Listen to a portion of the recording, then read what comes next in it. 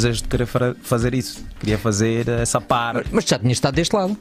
Já estive daquele lado. Okay. Comunas é que ainda não. Comunas é que ainda não. Mas estou um bocadinho preocupado se eu não quero estar a ganhar os vícios dessa cadeira, porque depois eu começo a fazer uns TikToks estranhos. Fazes podcast em Angola?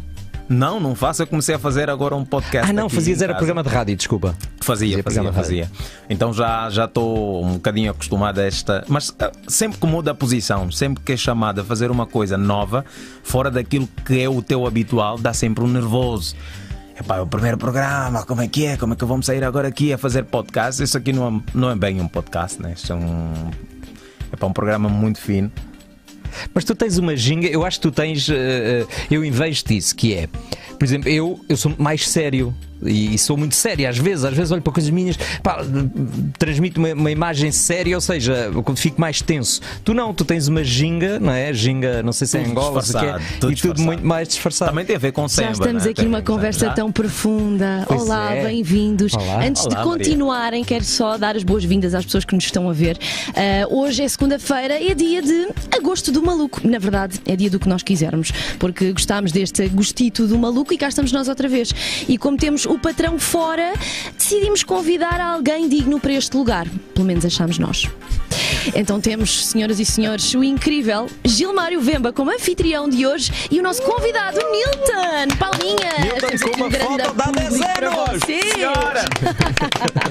Pois é, perguntinhas. Estavam bonitos, aqui um belo fato, está um óculo azul. Tá bom. Temos imensas perguntas em patreon.com/Maluco Beleza Podcast. É o sítio do costume e, na verdade, depois de um dia magnífico passado com os nossos patronos no cartódromo de Baltar, o que é que tu ainda estás à espera para te tornares patrono? Não sei.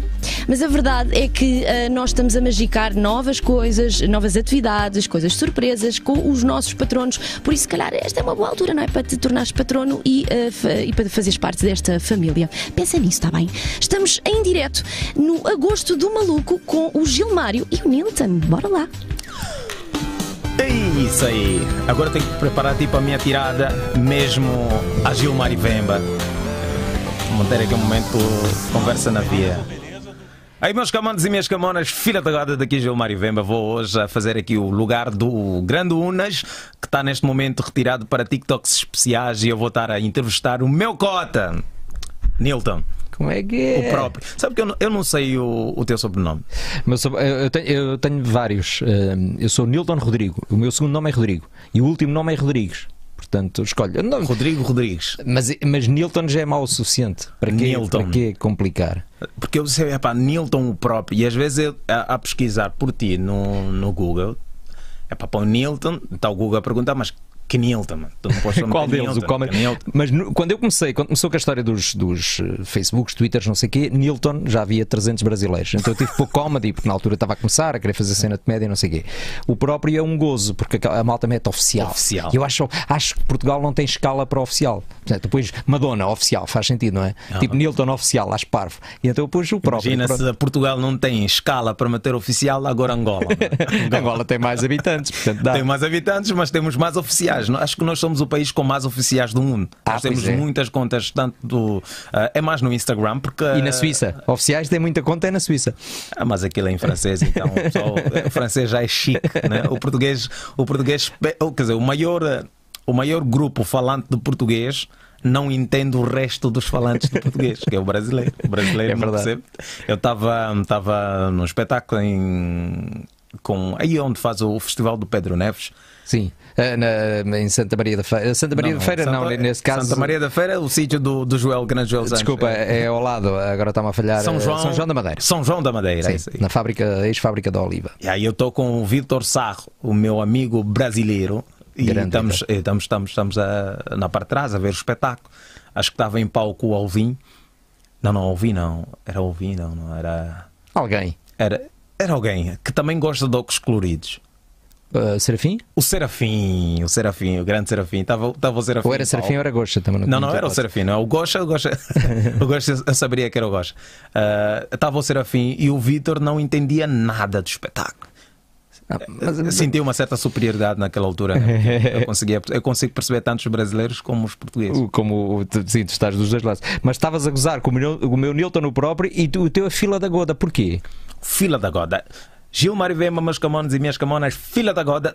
Toda vez que eu fazia o Conversa na Via, né, que era a minha rubrica no carro, sem as condições do maluco beleza, 3 câmaras super bem dotadas, era com o meu telemóvel no carro, e porque eu passava muito tempo no trânsito, sempre que fosse terminar o vídeo, depois dos 5 minutos, eu estava sempre a dizer fila da goda, pá, fila da goda, e o pessoal começou a tratar-me por Mr. Fila da Goda. E o fila da goda quer dizer? O fila da goda, na verdade, é aquele desvio do disparate. Né? Aquele desvio, porque às vezes tu queres dizer alguma coisa e não vais dizer filho daquilo. Então tu dizes fila da goda, que é mais bonito, não ofende ninguém. E Angola é uma expressão, passa uma gaja boa e tu dizes filha da goda, grande gaja. Dá para tudo. Sabes que eu aprendi uma coisa com vocês, contigo e com o Costa e com os outros tuneses, que era o mambo. Eu adoro isso. O mambo dá para este copo como dá para uma mulher, pá, de tudo. O mambo é das palavras mais universais que tem em Angola. Um mambo. Exemplo. Tudo é mambo. Nilton, vou-te contar agora um mambo. Sobre aquele mambo que fomos ver naquele mambo outro dia. Então, aquele mambo ligou para mim e disse: esse mambo que a gente combinou não vai dar. Então, parece que estás a falar em código, não é? Mas não. Parece que está alguém, a polícia, a ouvir e tipo, não. Imagina que já temos a conversa de alguma coisa. Tu vais substituir tudo por mambo, o telefone, a pessoa com quem foste ter, o negócio que estão a ter, tudo vais substituir por mambo. E a palavra dá certo. Adoro isso, pá. Porque eu sou filho de pai angolano e avô angolano, portanto, nasci lá. E há uma eu já usei o teu exemplo. Há uma conversa que tu não sei se te lembras, que nós tivemos uma vez na rádio, que eu estava-te a perguntar sobre a emancipação da mulher, o facto da bigamia, que em Angola, não é? A malta é mais inteligente e pode ter 2 mulheres ou mais. É mais poli. Sim, mas eu lembro-me tu de dares um exemplo que eu já dei 2 ou 3 vezes, que eu adoro, que é eu perguntar-te: olha, mas como é que é? Mas sempre se pode ter 2 mulheres e não sei o quê. E tu disseste: pá, não, quer dizer, hoje em dia a emancipação da mulher, antigamente isso era muito comum. Hoje em dia, e eu espero que tu me desses uma resposta normal. Tu dizes, terminas com esta punchline que eu adoro, que é: hoje em dia tens de ter 2 casas. Adoro isso. Afinal está tudo igual. Eu já nem lembrava. Olha, pessoal, vocês não sabem, o Nilton foi o primeiro humorista a receber-nos aqui em Portugal no nosso primeiro. Já era o segundo show, na verdade. Nós já tínhamos feito mas era muito para a comunidade, e nós, quando voltamos a Portugal em 2014, tentámos fazer algo que fosse alcançar os portugueses, e fomos ter com o Nilton, porque eu, claro, já ali atrás a puxar, porque já era fã, já vinha de. Tu vias o Levanta-te e Ri? Via Levanta-te e Ri. Até hoje eu não. Uma antena pendurado num poste? Não, via cassetes. Gravavam? Via cassetes. Na verdade, tem um primo que sai daqui, de Portugal, e o MC Fiera, o meu primo, e o gajo ficou maluco com Levanta-te e Ri. E nem tinha telefone, ele nem tinha como avisar que está a trazer algo para mim. E como eu sempre gostei de comédia, ele levou para Angola uma cassete de vários episódios do Levanta-te e Ri. E tinha um episódio teu que era a cena com a máquina de bip. Sim, que fazia sons, sim, um sampler. Um sampler, mas era só para o bip, para fazer, que tal fazer um espetáculo ao vivo, que eu não vou dizer nenhuma ofensa, e vou dizer as ofensas, mas vou aqui utilizando o bip, que é para cortar, que é para não magoar as pessoas lá em casa. E esse é um aspecto que para mim que é muito curioso, que és dos poucos humoristas portugueses que não diz muito disparados. Asneiras. Bem, isso tem a ver comigo. Eu não digo muitas asneiras por norma no dia a dia, mas por exemplo, se estiver com o Aldo ou com o Francisco Menezes, não sei o quê, 10 minutos depois já estou a dizer asneiras também, porque não é? Ou com o Rocha, com outro qualquer. Depois também começo a ir atrás, mas por norma não digo. E depois, como eu faço muito empresarial, eu tento de alguma maneira não ter esse caminho. E também fiz 4 anos de rádio comercial, 12 de RFM, portanto acabo por trabalhar por muito público. Há uma coisa que é a figura do kid in the backseat, está a criança lá atrás, e eu tento de alguma maneira que o espetáculo não vá ferir, porque se tu estiveres a ferir, às tantas mudam. Portanto, pronto, eu sou um totó, eu não digo nada. Eu estava aqui a tentar inventar, mas vamos lá ser honesto, eu sou um totó. Eu estou com essa preocupação, porque eu agora. Mas também não dizes muito. Não. Antes dizia menos, agora digo mais. Não sei, estou preocupado, não sei se. Estou muito tempo a dar com Rocha, com Hugo Sousa, se calhar estou a levar com o Joel, estou a levar com todos os palavrões. Estou-te a estragar. Estão-me a estragar. Porque chegou uma altura que eu vinha fazer o espetáculo por aqui, eu pensava, se calhar. Eu tinha mesmo que dizer tipo algumas asneiras, não? Ia parecer muito estranho. Já não bebo, não fumo, chego aí nem sequer um palavrão consigo dizer. Vou parecer mesmo muito infantil no meio dessa malta, então tenho que começar a fazer alguma coisa. Mas hoje, às vezes sai-me natural. Claro que ainda não são aqueles palavrões, aqueles graves, né? Ainda são as vírgulas, né? Tipo os porras. Pois é, como eu, uma merda, uma coisa assim. Olha, e eu fico feliz, até eu quando vejo pessoas com valor e que batalham e trabalham, e tu és um exemplo disso, fico feliz do teu sucesso. Mas eu noto duas coisas, e confirma-me ou não, que é: tu foste muito bem recebido pelas plateias, mas isso é porque tu és bom e chegas lá e tens graça. A nossa arte é assim, ou tens graça ou não tens. Mas também muito bem recebido pela comunidade de humoristas. Eu noto isso, que a malta trata-te muito bem, não sei o quê, super fixe. Eu desconfio porque eu fui bem indicado. Sabes? Uma coisa que se calhar tu também nem sequer te deves ter apercebido. Mas a minha primeira atuação em Portugal para a comunidade portuguesa foi indicação tua. Eu estava aqui, já nem me lembro se a fazer o quê, em Portugal, e tu mandaste uma mensagem, tá uma malta, o Hugo Raminhos e o Francisco Menezes a fazer um espetáculo. Pois era. Vilaré, seria? Não era o Vilaré, era aí na Avenida da Liberdade. Tivoli? Não era o Tivoli, o São Jorge. No São Jorge, sim. São Jorge estão a fazer um stand-up session e tal. Não gostavas de passar lá e dar uma palhinha e tal? Eu disse, vou.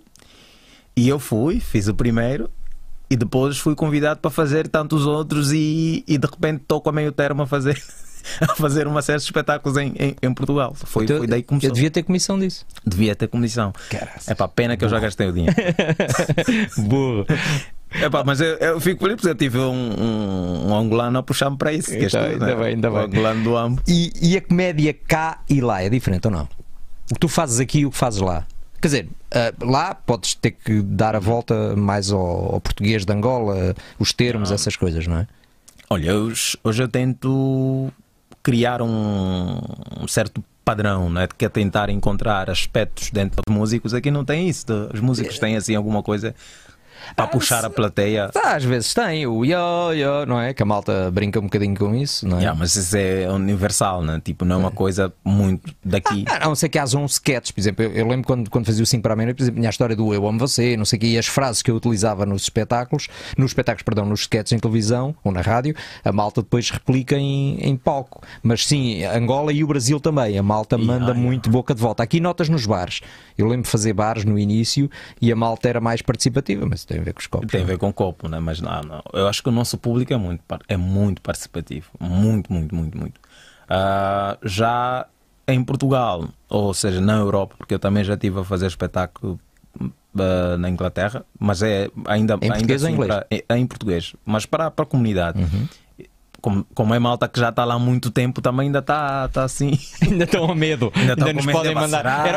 Eram ilegais. A malta, quando vais lá fora, isso, um gajo português está-se a portar bem é porque é ilegal. O gajo ainda está com medo que o mandem embora. Eu estou preocupado com a ilegalidade agora. Estou preocupado com a ilegalidade agora porque eu sei que tu, quando entras para o país, tu tens 90 dias para estar nesse país. E depois tens de sair.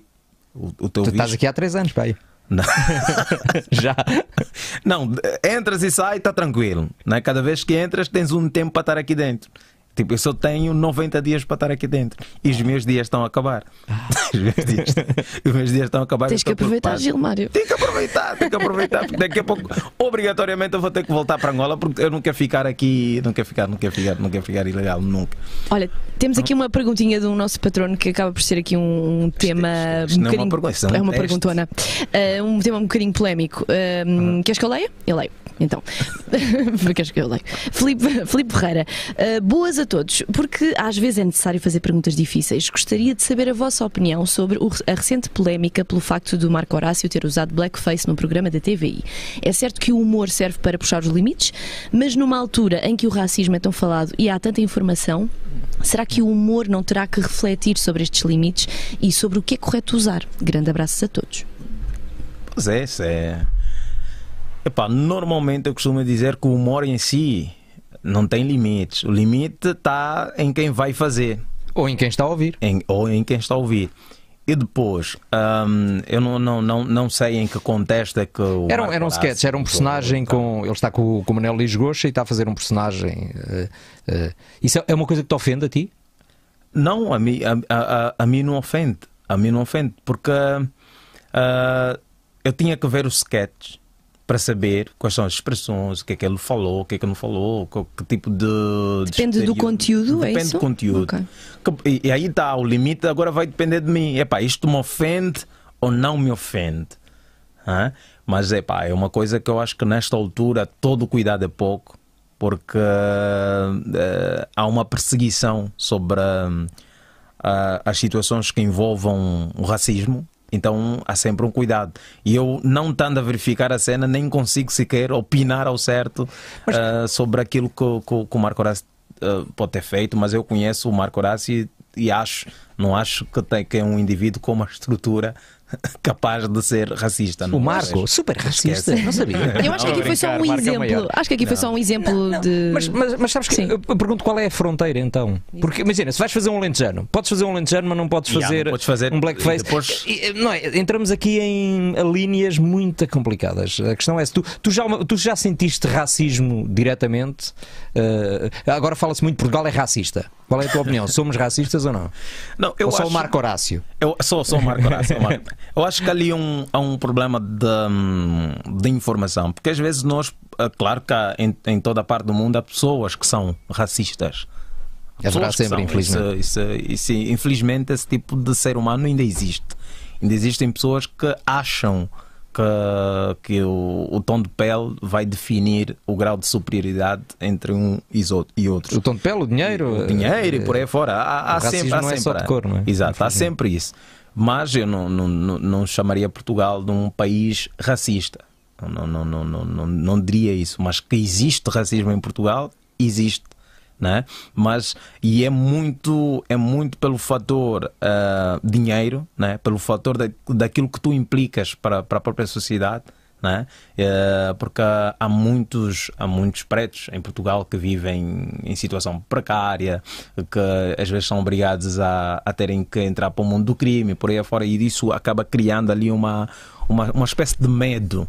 Mas sabes que eu tenho amigos, eu não digo pretos, a palavra pretos é muito forte para mim, mas eu digo blacks, que sou a mais cool. É mais cool. Mas eu tenho amigos blacks, amigos mesmo, que são racistas com outros blacks. Que é uma coisa estranha para ti, eles são muito racistas com os outros. Ela acha que, esses gajos, sempre, porque nós temos expressões que nós utilizamos que carregam um peso de racismo muito forte.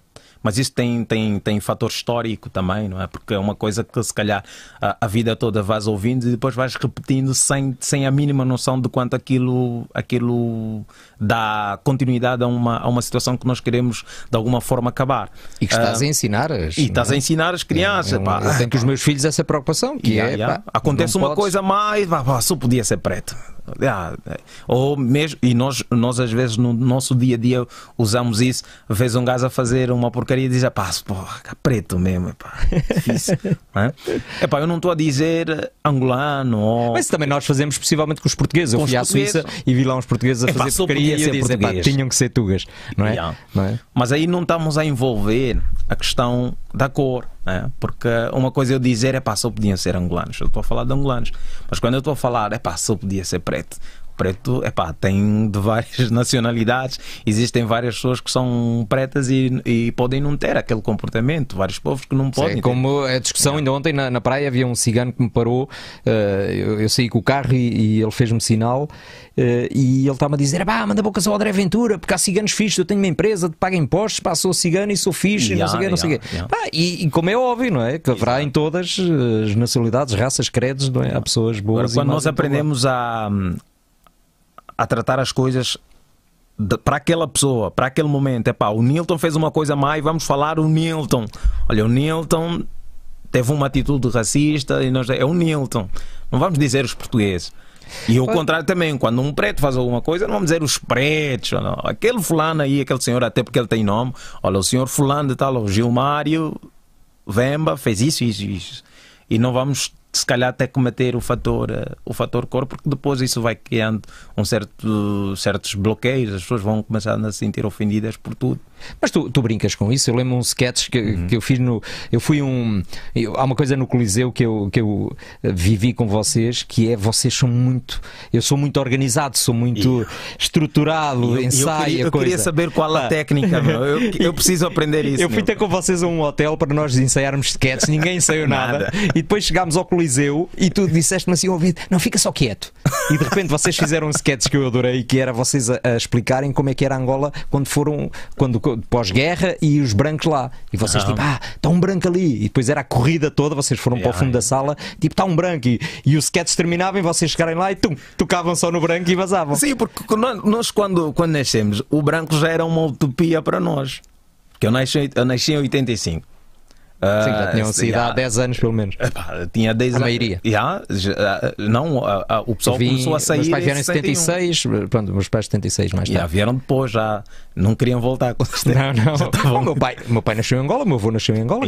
Tinha a vida. O pai veio sem nada, não é? Trouxe um carro e a mobília de casa, não é? Deixou lá tudo. Aliás, eu quero ir lá buscar. Tem que ir. Aliás, eu estava a ler um livro agora que era a ponte aérea entre Angola e Portugal de 1961. De 61 a 64, que era a altura em que o conflito armado começou e havia uma perseguição muito grande, era a guerra colonial. Sim, meu pai esteve lá. Exato. E muitos estavam a tentar desmarcar, uns deixaram a mobília toda, outros tiveram que vir para aqui, não conheciam nada de Portugal, nem sabiam se Portugal é onde, meu Deus do céu. Agora vou ter que ir para isto, é o quê? E chegaram aqui e o livro narra isso. Então, para nós, que nascemos nos anos 80, não sabíamos, era uma raridade. Muitos pulas tinham voltado para Portugal, abandonaram as casas, abandonaram tudo, o país estava em guerra. Ter um pula em Angola era uma coisa rara. É este o livro, Gilmar? É este o livro? É SOS Angola? Sim, é este. Exatamente, é este livro. Os dias da ponta aérea, é isso aí. É um livro muito bom e quem for ler vai perceber um bocadinho qual era esse processo, que tinha portugueses que nunca que já iam na terceira geração e nenhum conhecia Portugal, nunca vem. Para eles Angola era um mundo. Sabes que eu era DJ no Algarve, eu fui DJ uns anos, e há um dia que vem um rapaz ter comigo, mais branco que eu, branquinho, chega lá e diz: eu sou DJ em Angola. E eu pensei que ele estava a gozar, mas não. Não será o DJ Malvado? Não me lembro. É porque ele era a primeira vez que vinha a Portugal. Então... Vendo só uma foto aí do DJ Malvado. O DJ Malvado é mais branco que coisa, é mais branco. E o sotaque dele, que não joga. E eu achei, a primeira vez que ele falou, achei que ele estava a gozar. Olha aí o DJ Malvado. Esse poderia ser. É este. Se ele foi ao Algarve, poderia ser. Isto é um dos melhores DJs de Angola. Dos mais antigos também. Agora ele chega aqui, sou DJ em Angola, a malta está bem, então. Não, este senhor aqui tem dificuldades a viajar, porque o gajo, é mais árabe do que propriamente angolano. O passaporte dele entra em dúvida. E nós temos vários angolanos que têm essa dificuldade. Principalmente pessoal da Huila, do Bango, da Chibia. Em Angola, na Huila, na Chibia, é uma zona que maioritariamente pulas. Pois, tem muito branco lá. O meu pai foi da Madeira. O meu pai, na verdade, o meu bisavô, neste caso, era madeirense, e foi a colonização para Sá da Bandeira. Da Madeira, daqui, para Sá da Bandeira. E então ficou ali uma comunidade, não é? Sá da Bandeira é Namíbia. 30, 40, possivelmente, para aí. Porque o Ambo que era conhecida a Nova Lisboa. Então, e há claro que muitos pulas se recusaram a voltar, eu sou angolano. Nasci aqui, meu pai nasceu aqui, meu avô nasceu aqui, não tem nada a ver com Portugal. Sim, nem conhecia, o meu pai não conhecia. Nem conhecia. Portanto, é natural que não queiras lá ficar. Mas... Olha, e como é que está stand-up em Angola? Stand-up? Olha, estamos com um crescimento bom. Nesta altura eu dou props para o Gosto Aqui, que é a maior plataforma que nós temos a nível de desenvolvimento de próprio stand-up comedy, que junta muitos jovens, mas em Luanda só, ainda não se vê muito pelo país todo. Mas plataforma digital, é uma coisa digital? É digital, mas também tem essa parte de organizar espetáculos e proporcionar oportunidade para vários novos comediantes, né? E eu acho que, e como está muito focada mesmo no stand-up, então acho que é o maior impulsionador para o crescimento da própria arte em si, no país. Tu lá és um deus. Não, para os putos, o Gilmario Vemba, e depois com um acidente internacional, isso muda toda. Tem o Gosto Aqui. Este é o Tiago Costa, ele que é o fundador do projeto e claro, também o promotor do projeto. José Eduardo Santos, no meio do nada. Eu acho não, porque o Gosto Aqui tem uma vertente política muito forte. A base de stand-up feito no Gosto Aqui tem uma base política muito, muito forte, muito presente. E por isso é que vais ver aparecer aí Zé Eduardo e Isabel. Né? Tu não fazes muita política no stand-up, pois não? Não, porque eu sou do tempo do não fala política. Se calhar hoje eu sou mais politizado, né? Se calhar na altura morrias. Se calhar não convinha falar, morrias. Podias aparecer numa valeta. E é isso que as pessoas não percebem. Que eu nasci num tempo que você não podia apontar para um carro de escolta. Eu dizia para vão-te dar um tiro do dedo. Não é? Que era uma altura muito, muito melindrosa. Uma altura... o país estava em guerra. Eu cresci neste ambiente. Toda a minha fase de criança. Essa entrevista está a ser mais para mim do que para o Nilton. Não, que aí, mas as pessoas é que têm de conhecer.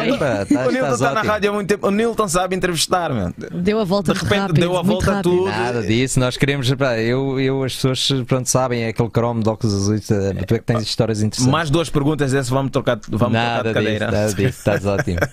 Não, estava a dizer que eu cresci numa altura em que era mesmo proibido falar de política. Aliás, tu já cresces habituado a não falar de política. Tipo, na Rússia não vais falar do Putin. Não vais falar do Putin. Eu cresci nesse ambiente. Era rir. Os gajos que surgiram nesta altura a falar de política, para mim, são os mais corajosos do mundo. São pessoas de tirar o chapéu e dizer: meu, tu és um... Ou és parvo. Ou és parvo, né? Estás com muita vontade de morrer, estás com uma depressão profunda ou qualquer coisa. Mas havia uma perseguição muito forte para quem fizesse política. Primeiro, puto. Um puto não quer saber de política, está longe, né? Eu comecei a fazer comédia aos 17, logo bem longe daquilo que é era a realidade, claro. Era a realidade. Gozávamos com as situações sociais, mas acontece, tu vais crescendo e vais aprendendo um bocadinho mais sobre política. Ao contrário dos novos humoristas, tanto humoristas ou artistas, posso assim dizer, que já vêm num ambiente em que o tema principal do país é política. Também é uma altura de viragem e que também começa já a poder falar, não é? Porque hoje em dia já podes falar. Já podes falar e só se fala em política. Nesse momento o nosso assunto é política. Nós estamos, o país está a passar um período de transformação e com essa questão da pandemia, que as regras são cada vez mais estúpidas. Às vezes, sabes que há pouco tempo em Angola tu não podias andar dentro do carro sozinho, sem máscara. Podias infectar o carro. Aqui também, aqui dá vontade podia te infectar. Eu já me questionei isso várias vezes, que é ver pessoas a passarem com máscara sozinhos. O que é que se passa? Não, isso se for aqui é opcional. Aqui tu na rua usas máscara, te sentes mais confortável e tal. Não queres apanhar e vais meter. Em Angola é obrigatório usar máscara. Mas o problema não estava na lei, o problema estava na forma que a lei era aplicada. Morreu muita gente. E eu vi vídeos na net a baterem, a malta que não usava máscara, não sei o quê. Porrada, começou com elas porradas e tal. A lei foi passada de uma forma. Eu acho que nós temos ainda alguns porque todos os nossos governantes tiveram nesse período de guerra e muitos deles no período de guerra colonial e depois tiveram guerra civil. Então ainda ainda há aquele espírito de que para meter as pessoas na linha é como o pai de antigamente. O pai de antigamente é espancar os filhos e vai lá. Para aprenderes a lição tens que ficar à beira da morte. Agora sabes que não é para mexer aí. Então eu acho que os nossos governantes ainda têm isso. Então às vezes tratam o povo desta maneira. Pá, não estás a ouvir? A máscara lá. Então, e infelizmente há coisa de 2 semanas morreu um médico. Nós estamos a precisar de médicos e morre um médico porque estava a conduzir sem máscara.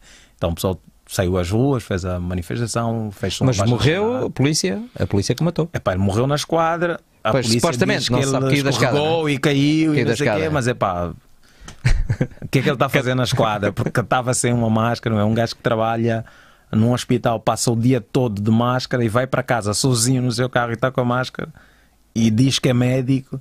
A atitude da polícia, ou passa uma multa e dizer, vais pagar, porque paga-se a multa, né? São 10 mil kwanzas, 5 a 10 mil kwanzas. Mas repara, estás a falar isso de Angola e isso acontece nos Estados Unidos, supostamente um país de primeiro mundo que tem as condições que tem, quer dizer, e a sociedade está como está. Mas antigamente essas cenas aconteciam e nós não estávamos nem na rua, nem tínhamos redes sociais para estar a reclamar e tal, mas hoje está tudo mais visível, não é? Está tudo mais visível e as pessoas vão tomando a posição cada vez mais. Tem que se posicionar. Aqui outra pergunta do nosso patrono, o embalador de canapés. Boas tardes, malucos e afins. Se pudessem escolher uma personalidade mundial viva para fazer um roast sem qualquer tipo de pudores ou barreira linguística, qual escolheriam? Grande abraço a toda a equipa e convidados. E porquê, claro. Mundial. Sim. Tinha que ser o Trump. Pois ele está a pôr o Trump a jeito já. O Trump ou o Bolsonaro, que hoje em dia eu acho que são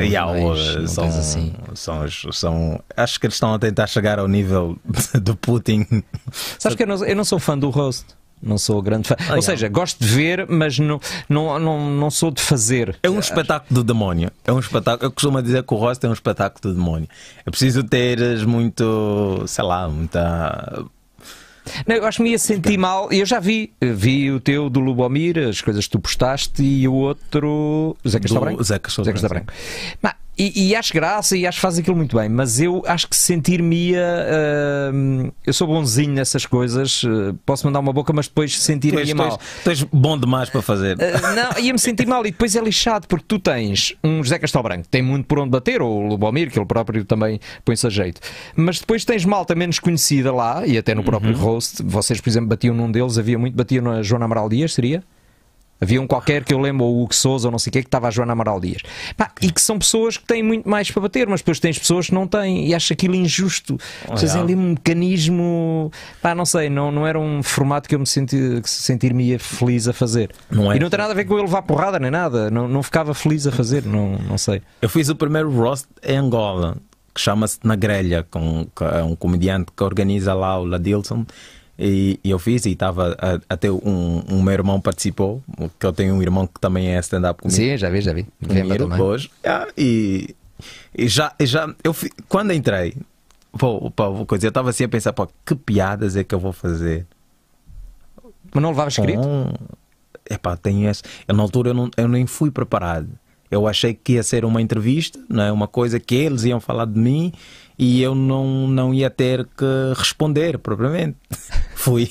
É isto. E e eu cheguei completamente despreparado, não sabia o que. Então fui aí no improviso. Mas estava lá o teu irmão, é fácil bater no teu irmão. Estava o meu irmão, ou a minha saída, só cortar-lhe a propina, dizer vais ficar sem propina, atenção que eu é que te pago a escola, estás aqui. e foi engraçado.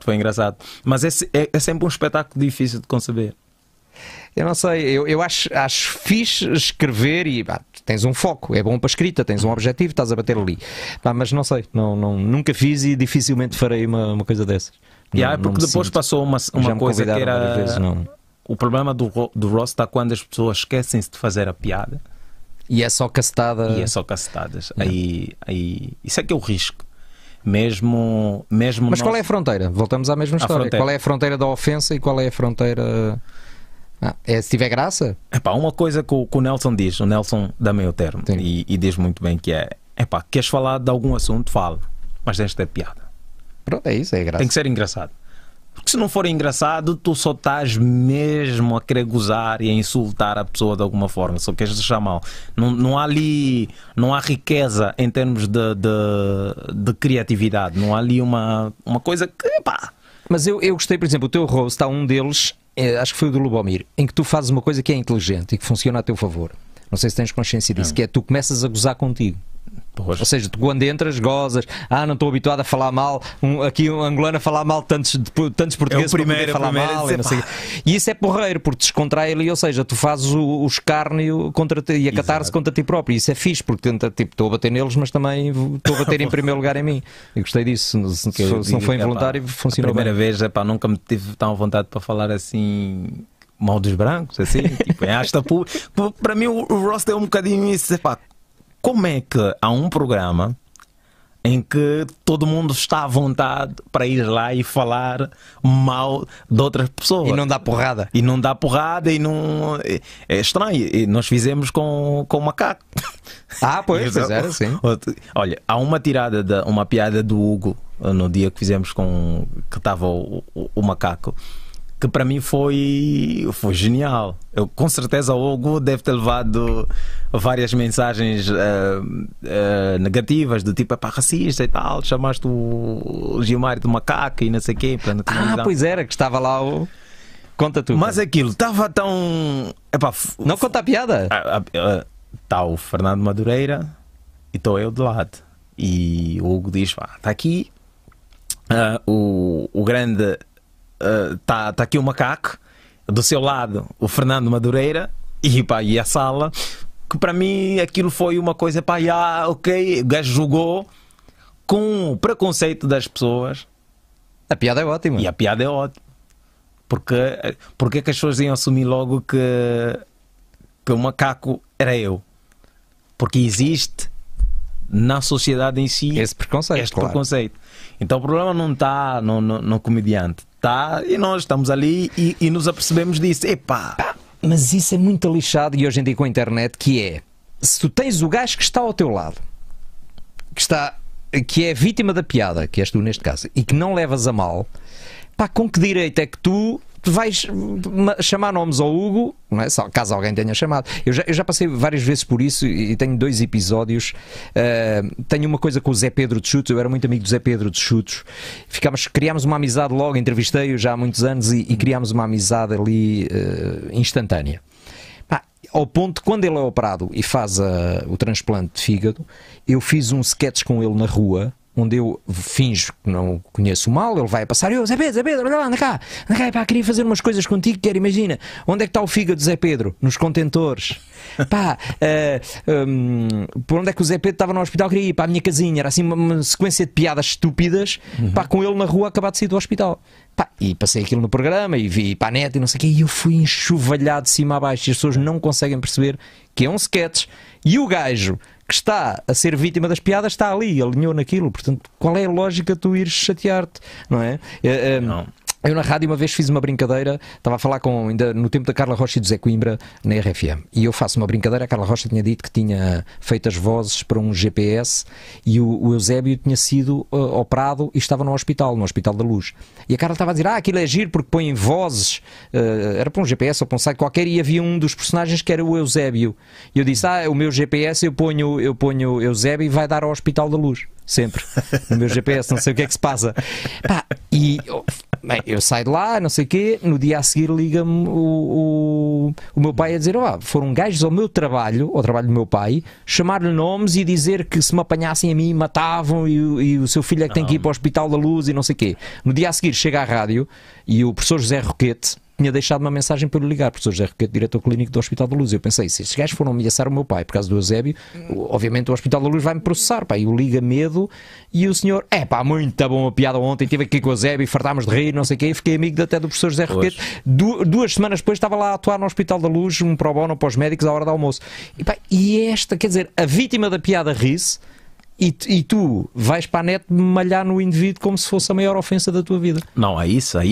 Embora que hoje, e eu acho até certo, quando se fala de racismo, e porque é um assunto que há muita gente que ainda sofre com isso, principalmente as pessoas que vivem em países onde o racismo é uma coisa muito presente, muito latente. Mas aí és tu, enquanto cidadão, deves combater isso. Porque às vezes as pessoas dizem, não, mas isso é só a minha opinião. Espera aí, existem opiniões e existem coisas que estão marcadas pela história e que até hoje são ofensivas para as pessoas e ferem as pessoas, e se calhar a gente precisa ter uma certa empatia com isso, porque às vezes há aquela pergunta, não, porque é que eu posso fazer isso com fulano e com cicrano não tem? Porque o cicrano tem uma história com isso e tu não tens. Logo, tu quando dizes alguma coisa sobre pretos, estás a carregar com uma série de informações que, se eu fizer ao contrário, não tenho essas informações todas. Então não há o mesmo peso, não é a mesma coisa. Se eu fizer uma piada sobre uma piada racista, imagina que eu não estou a fazer uma piada, para mim, na minha cabeça, porque não há gajos que dizem assim, não, eu sou e vou lá e vou fazer isso. Às vezes é uma coisa que tu pensaste, sim, é engraçada, claro, e sai e matas, mas tu estás a carregar ali uma história, uma coisa, que é aquela coisa que às vezes nós estamos a tentar eliminar, que são todas as coisas negativas sobre o preto. Tu tens um sketch que eu adoro e que é... está na fronteira, que é o sketch em que tu estás num carro e vais ao antigo bairro, o personagem vai ao antigo bairro e não deixa o outro entrar no carro. E isso está na fronteira, porque na verdade tu estás o gajo que subiu na vida e que o outro não está habituado. Como é que é? O ar-condicionado, tu não estás habituado a fazer. Nós temos as cenas dos compadres, que para nós era uma coisa que muito representava assim a Angola, a sociedade, porque de repente éramos todos pobres e quando veio a oportunidade de todos nós ficarmos bem, uns foram e outros ficaram. E os que foram não querem saber dos que ficaram. E pior ainda, que estão sempre a dar na cara dos que ficaram que eu estou bem e tu não. Que é o mais grave. Tu já estás bem, já há uma coisa que acontece em Angola, por exemplo, que é tu tens mansões construídas no meio de bairros. Lixados. Sim, como acontece no Brasil, acontece muito. Isso tem um peso grande. Como é que tu... se tu ganhaste dinheiro e não sei o quê, não ponhas uma casa que custa, sei lá, $1 milhão no meio de um bairro onde tem casas que custam $10 mil ou menos do que isso. Tu não vais viver à grande no meio de esfregar na cara, esfregar na cara das pessoas o quão bem tu estás. E aquele quadro para nós era um bocadinho esse, porque ele ia procurar o amigo de propósito para dizer ao amigo que não, estás mal, não. Quer dizer, o gajo convidava o amigo para a casa dele e obrigava o amigo a sentar no chão, porque tu não estás habituado com isso, esse sofá vai te fazer mal, então vais ficar aqui, vais sentar nesse sofá, depois vai voltar para a tua casa, então fica mesmo já aí no chão. Ele nem sequer está preocupado. Há um outro quadro que nós fazemos, que é alguém dá um apoio ao amigo para o amigo melhorar a vida, não sei o quê, e o gajo vai lá e recebe o dinheiro e diz, esse pobre é meu, não sei o quê, você não pode, como é que de repente se ele ficar rico, aonde é que eu vou exibir as minhas coisas? Que para nós é um bocadinho do medo de algumas pessoas que querem, para se sentirem bem, precisam ter outras pessoas que estejam mal.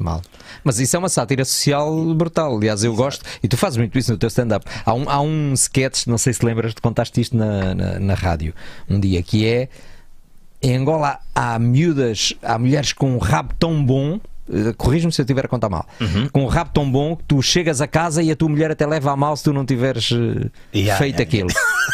E eu adoro isso, porque isso é uma piada que em Portugal não funcionava. Claramente não funcionava. E é muito característica de Angola, e quem conhece Angola... porque o país é rico de capital estético, fica meio complicado. Que era a cena, tu chegas em casa e a tua mulher, mas tu traíste-me com não sei quem, achas que isso está certo? E tu pegas a... Espera aí, vê a moça. Acha que eu tive alguma possibilidade? Não, mas tem razão, pá. Isso foi mal. Não tem como. Até eu ia ficar chateada contigo, porque as mulheres, não sei aqui em Portugal, mas em Angola, chega uma altura que tu estás a ter uma briga com a tua mulher por causa de uma outra mulher qualquer. Para a mulher casada, todas as outras. Ontem li uma coisa muito engraçada no Facebook, que era: as mulheres casadas pensam que são as únicas que tomam banho, porque todas as outras são sujas. Isso é. Aquelas sujas, essas porcas. Eu costumo dizer no stand-up que é lambesgoias. Quando a tua mulher está com ciúmes, todas as mulheres passam a ser lambesgoia, que é uma palavra que tu não usas nunca. Tu nunca não usas lambesgoia, tu não dizes, fui almoçar lambesgoia, não é?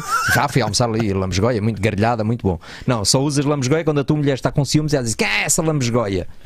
Nós ali, vão nomes, é vaca, é tudo, e vaca até a pessoa come, bife tem, né? Mas olha, por falar em rabos bons, temos aqui o nosso Vibrolândia, e já temos aqui o Pedro sentado para nos falar dos destaques da semana, não é, Pedro?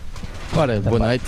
Temos aqui uma novidade, um destaque da semana, que é um dos produtos mais procurados pela nossa clientela, que é aqui o Titan Gel, que é um gel que vai dar uma força extra ao membro masculino, tanto... Eu adoro o logotipo. Está bem conseguido, está bem conseguido. Se tu ofereceres isto ao Gilmario, o Gilmario tem quê? 4 filhos já? 4. O Gilmario já faz mais 4 em Portugal, faz outros 4 hoje à noite. Uma tentativa. Não dês isso, mantém-se longe do homem. Eu mantenho, mas pronto, isto é uma das novidades que nós temos esta semana. Mas isso aumenta mesmo a potência, dá assim, tipo... Aumenta. Passas de... eu tenho mais um... Quantos cavalos dá mais? Aumenta. Já estou com 1 hora de direção. Com esse gel vou a quantas horas, mais ou menos? 1h30. 1h30, né? Mais 30 minutos já bom. Aumenta a autonomia do é tipo um Tesla. Aumenta o pênis também. Aumenta o pênis também, portanto ele fica mais aumenta. Não, eu por acaso já não preciso, porque senão já seria um bocadinho desconfortável. Tem para tirar. Dá para cortar um bocadinho e dar aos amigos. É uma coisa que eu falo, que normalmente o europeu não tem o hábito da circuncisão. Né? Sim. Não é uma prática. E eu digo que se calhar também já não é assim tão grande, cortar não seria uma opção, né? Mas em África todo mundo corta, porque às vezes... É mais por causa dos transportes públicos, não é? Exato, fica desconfortável, tem que encostar nas pessoas e pôr pizzas e tal. O que é que nós temos aí, Gilmar? Bem, nós aqui temos acho que isso é um vibrador, né? E pá, isto é... O que é isto? Isso é um vibrador, é o chamado Sexy 3. Vê lá se cheira a Unas. Sexy 3. Mas devíamos falar mal do Unas. Eu tinha que falar mal do Unas, não é? O Unas fez um vídeo hoje no TikTok dele que caiu a toalha e não se viu nada. Isso é acho que temos que mandar esse gel para o Unas. Por favor, mandem uma caixa de toalha com aquele bigode que ele anda agora por causa do filme, não é para tão bom. O Unas é o maior.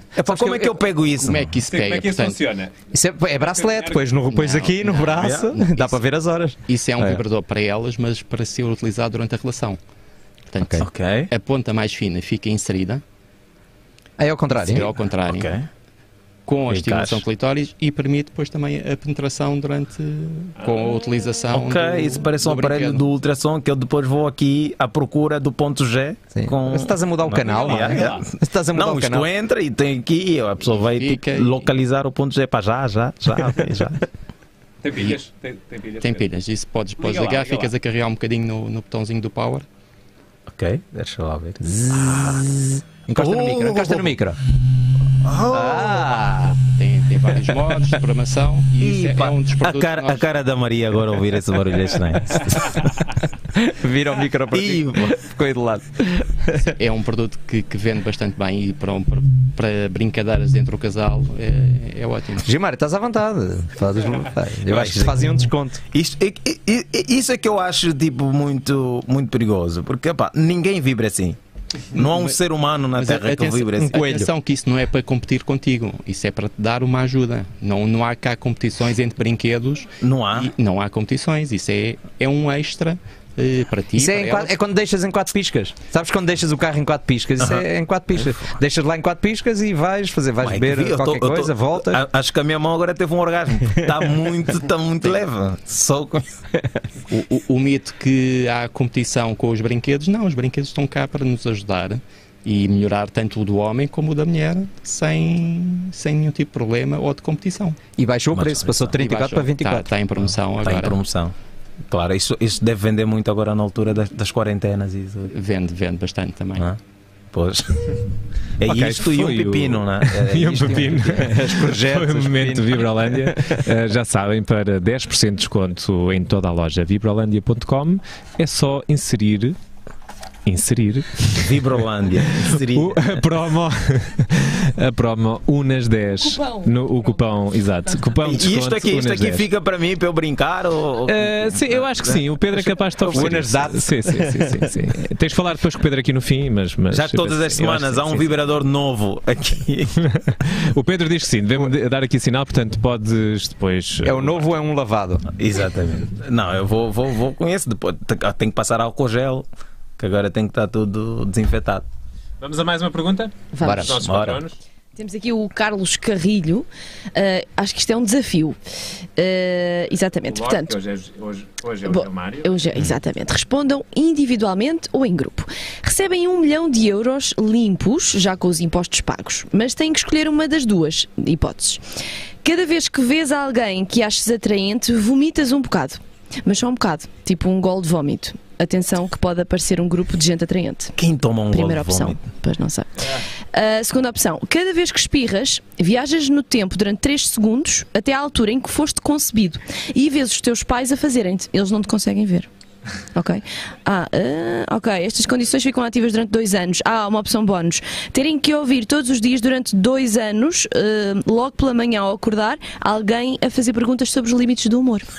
Pronto. E agora, 1 milhão, qual é a condição? Como é que é? É 1 milhão? Sim. Exato. Eu escolho já o vómito. Ou vomitas, um bocadinho, mas é só um bocadinho, portanto é na boa. Eu sou pobre, você não pode começar a brincar assim com o meu coração. Essas perguntas de tipo, se tivesse... Como é que eu vou pensar? Como assim, não é? Como assim também? Acha mesmo que para o nível de vida que eu vomitar que não vou fazer por causa de 1 milhão, ainda por cima por ver alguém atraente. É verdade. Só tem que escolher um sítio. Angola estava lixado. Se fosse para Cabo Verde, então estava mal. Cabo Verde só tem pessoas atraentes, estou mal, fico o dia todo a vomitar, nem ia conseguir gastar o dinheiro. Ia pagar só em comprimidos anti-vómitos. Escolhes qual? Bem, eu ficava com a última, que é acordar todos os dias de manhã a ouvir uma pergunta sobre os limites do humor. Já lidas bem com isso? Faria um... Essa é a pergunta que todo mundo está a fazer. Porque o Nilton diz... Em Angola também? Em Angola também. Mas eu acho que o problema está... As pessoas acham engraçado, mas depois querem saber se podem rir ou não. Sim, mas eu acho que esta discussão só começou a partir do momento que houve internet, não é? E a partir do momento em que as pessoas se ofendem por tudo e por nada. E existe um conceito, Nadia escreveu um texto sobre isso, que é: as pessoas são incapazes de seguir a vida delas. Que é uma coisa que tu não gostas, não é? Tu se não gostares vais a um restaurante, não gostas da comida e não voltas lá. E a malta tem esta: não gosto disto ou não gosto deste gajo, mas vou lá várias vezes. É dizer às pessoas: é possível seguir a vida. É possível ver uma coisa que tu não gostes e passar. E ainda nada vai acontecer. Sim, ainda ontem o Unas postou uma coisa que é um indivíduo a dizer: está toda a gente, sou só eu que estou farto do Unas. E o Unas brincou com isso e muito bem, a dizer, não é? Imagina eu que vejo-me ao espelho e está lá o cabrão sempre. E eu adorava que fosse possível ir ao trabalho dessas pessoas também dizer: olha, estou farto de ver aqui no café. Mais alguém está farto de ver este gajo aqui no café? E fazer. As pessoas não têm noção. Felizmente a internet para nós apareceu numa idade, para mim mais, em que tu já tens uma estrutura emocional para aguentar isso, percebes? E eu já sofri muito canete com o cyberbullying, mas tu vês miúdos. Meu filho aqui há uns tempos fez um canal, nós não deixámos-lo aparecer na net, mas ele fez um canal de YouTube só gaming e não sei o quê, e já tem haters lá de malta, e os amigos e todos, não é só com ele, não é? E tu dizes: porquê? E porquê que miúdos de 9 anos já têm que ter haters na internet? E porquê que as pessoas não percebem? Tu gostavas que fosse ao teu trabalho dizer que tu és uma porcaria, que és isto, que és aquilo. As pessoas não percebem que isso pode fazer mal, e há miúdos a suicidar. Faz muito mal. Faz muito mal. Eu acho que as pessoas estão com a vida tão mal. Eu aprendi a ter pena dessas pessoas. Eu aprendi a ter pena da pessoa que vai para a minha página a destilar ódio. Dizia: esse gajo deve estar tão mal, porque para tu saís da tua vida e parares aqui num post meu e tem aquelas pessoas que escrevem um textão Sim. Para poder dizer o porquê que não concordam com aquele post, para não sei o quê, tal, e que texto grande, mano, tu estás mal, estás doente. Isto aqui não é uma... E são aquelas coisas que eu sei que não afetam a sociedade de alguma forma. E depois há aquela confusão muito grande que é do mundo virtual com o mundo real. Às vezes tu estás a levar com um monte... Eu levei muito com isso quando saí do grupo. Eu tive 1001 haters, saí do grupo estonese, e havia pessoas que ameaçavam-me e tudo de morte, chamavam-me nomes e tal, ameaçavam. Havia pessoas a ligarem para a minha casa para dizer assim: saiam, eu estou a ver aqui na net coisas que não sei o que, é melhor vocês estarem protegidos, não recebam ninguém. E eu estou a andar na rua e não vejo essas pessoas. Pois, na rua está tudo ok, está todo mundo, mano, aquele abraço e tal. Uns até nem estão nem aí. Então há uma vida no mundo virtual, e porque o mundo virtual junta todo mundo. E em Angola nós temos os maiores seguidores em Angola, e os que têm sempre net nem sequer vivem em Angola. Estão a acompanhar a coisa de longe. E para mim é tipo um gajo que imigrou e está na Inglaterra e não tem muito para onde ir, não tem muito a fazer. A única relação que ele tem com o país é aquilo, e o gajo está sempre ali. E o pior é que essas pessoas de alguma forma vão alimentando sites que vão puxando mais do ódio das pessoas, vão cada vez mais metendo na internet razões para você ter que odiar o Nilton. Não, mas até vou dizer uma coisa, o efeito de ovelha, tu não sei se já reparaste nisso, depois um post polémico, Facebook, por exemplo. Facebook, porque obviamente o Instagram, por exemplo, é mais cool. É muito mais. Eu ponho a mesma coisa no Facebook e no Instagram é mais cool. Facebook, a malta. Pronto, mas também mais seguidores no Facebook, é natural que apareçam mais malucos. Mas no Facebook há o efeito ovelha, que é: se há um indivíduo a dizer mal, de repente tens 20 a dizer mal. Depois há um que diz bem, de repente tens 20 a dizer bem. Há um bocadinho também aquela coisa: pois é, este gajo ou o que for, não é? Não tem que ser contra mim. Hoje em dia é uma coisa que eu lido muito bem. Mas agora com a morte do Boisman, há pessoas que tiveram que fechar a conta porque as pessoas iam para a página dele e dizer: então o teu amigo, acho que foi a Lupita, porque ele morreu e ela não fez nenhum post e tal, e o pessoal andou atrás dela porque tem que postar e tem que dizer que... Eu acho que ela tinha problemas maiores do que estar a ter que postar, não é? Digo eu. De repente o post se transformou na coisa mais importante para todos nós. Que se acontecer alguma coisa comigo ou com o meu país, e eu se calhar estou em casa a tentar refletir sobre aquilo e a tentar pensar qual é a melhor forma, o que é que eu posso fazer realmente, e está todo mundo à espera, preocupado com o post. Porquê que ele não posta? É um bocadinho... Eu tenho um texto que é: o primeiro gajo a chegar filma. Tipo, não é? Tu vês um desastre e o primeiro a chegar já chamou os bombeiros. Não, eu estou a filmar. Fui o primeiro a chegar, graças. Então. E é um bocadinho isso, tu estás sempre à espera. Mas e o que é que isso vale, não é? Tu tens pessoas a suicidarem-se e no dia anterior puseram um post todos felizes. Quer dizer, portanto, o que é que vale o post, não é? Tu estás bem. Não, no mesmo dia tu fazes aquele post do suicídio da pessoa que estás lá muito triste e pões a humanidade, temos que ter mais cuidado e não sei o quê, e depois no momento a seguir estás good. Que é uma coisa que eu uso para mim, eu não vou me preocupar com o teu comentário, porque depois de tu fazeres esse comentário bué triste contra mim, tu vais para a tua vida normal. Eu é que estou com problema. Tu vais fazer sexo, vais comer, vais ter uma noite de sono completamente sexo e comer é a mesma coisa. Tu como é que és no dia a dia? Eu conhecemos neste meio e já estivemos juntos. Sempre a trabalhar. Sim, é verdade, sempre a trabalhar. Mas tu és goodwill, irritas muito as coisas, por exemplo, trânsito, sei lá, as coisas do dia a dia, os comentários, essas coisas. Não. Ou és? Sou muito irritante nesse aspecto. Sou muito irritante porque vem alguém: ouviste isso, não sei o quê. Mas o que é que isso tem a ver comigo? Tipo, o que é que isso é a vida do Nilton? Porque é que eu... mas viste, o Nilton fez e tal. Mas... tipo, em que parte é que esta ação do Nilton afeta a nossa vida, o cosmo, a vida das pessoas? Em que parte é que isto afeta? Não, mas era só para saber. Mas tipo, esta informação... São as cosquices, não é? Eu tenho muito... Eu sou um podre, né? Eu sou o pior amigo para fofocar. Sou o pior amigo para trazer, tipo... Agora aconteceu de... Só se meter miúdas.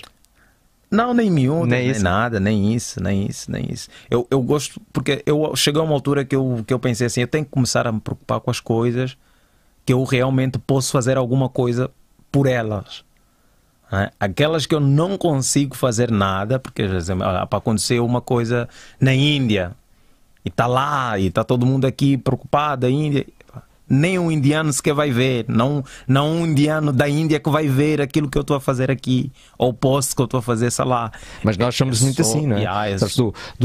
Dos maiores AIDS que eu levei o ano passado, teve a ver com um post da Amazónia em que eu estava no Algarve de férias, tinha mandado vir para as minhas macros, eu faço muita fotografia macro, e tínhamos esquecido do flash e mandei vir um flash da Canon para macro, mesmo que encaixa na objetiva. E a Amazon, não sei o quê, pôr o número do hotel, não sei o quê, e de repente vejo aquela notícia, que até já andava há uns dias, tinha visto o Caetano Veloso, a Filomena Cautela tinha postado uma coisa do Caetano Veloso, dos fogos na Amazónia. E eu fiz uma piada que era, um fogo na Amazon, espero que tenham mandado a minha encomenda. Pá, eu levei com malta que tu ficas assim, man, qual é a lógica? Lá está, esses textos, pois são aqueles tipo post, são 10 textos, não é? Em que as pessoas... Pá, mano, vai lá, tipo, relaxa, é só uma piada, passa à frente, meu, não é? Porque há esta coisa nos humoristas que é o facto de tu fazeres uma piada com a Amazónia e acham que tu estás parece que tu de repente não, tu foste pegar fogo à Amazónia, foste tu que foste pegar, as pessoas não conseguem perceber que o facto de fazeres uma piada com algo não quer dizer, eu já fiz, a minha mãe teve cancro, eu fiz piada com o facto da minha mãe ter tido cancro e fiz piadas com ela, mas isso não quer dizer que eu não me preocupo com o cancro da minha mãe, é só uma as piada. Pessoas deviam estar um bocadinho mais leves. É isso, as pessoas deviam tomar drogas. Todas as pessoas, se fosse instituído, toda a gente fumava qualquer coisa, e eu não fumo, mas estou relaxado com isso. A malta relaxava, eu acho que é isso, falta as pessoas relaxarem um bocado. E é porque às vezes pega-se fogo a muita coisa desnecessária. E apaga rapidamente. Eu quando tenho amigos dizem, estão-me a dar hate na internet e agora caíram-me em cima, e eu digo sempre, caga nisso. É uma expressão que eu detesto, mas pronto, esquece isso. Amanhã a malta inventa outra coisa para bater. Eles amanhã esquecem-se de ti, não te preocupes. Só dura um dia. Amanhã é outro gajo, é outra situação. Amanhã vai-se matar outra pessoa, porque a malta tem muito isso na internet. Vamos matar alguém hoje. Quem é que se mata hoje? Quem está para morrer agora? Até com a morte do indivíduo, as pessoas foram matar as pessoas que eram amigos do Boysman porque não estavam a postar. Ninguém se lembrou que aquela pessoa podia estar numa cama a chorar, de luto e tal. E todo mundo só espera de um post a dizer Wakanda Forever.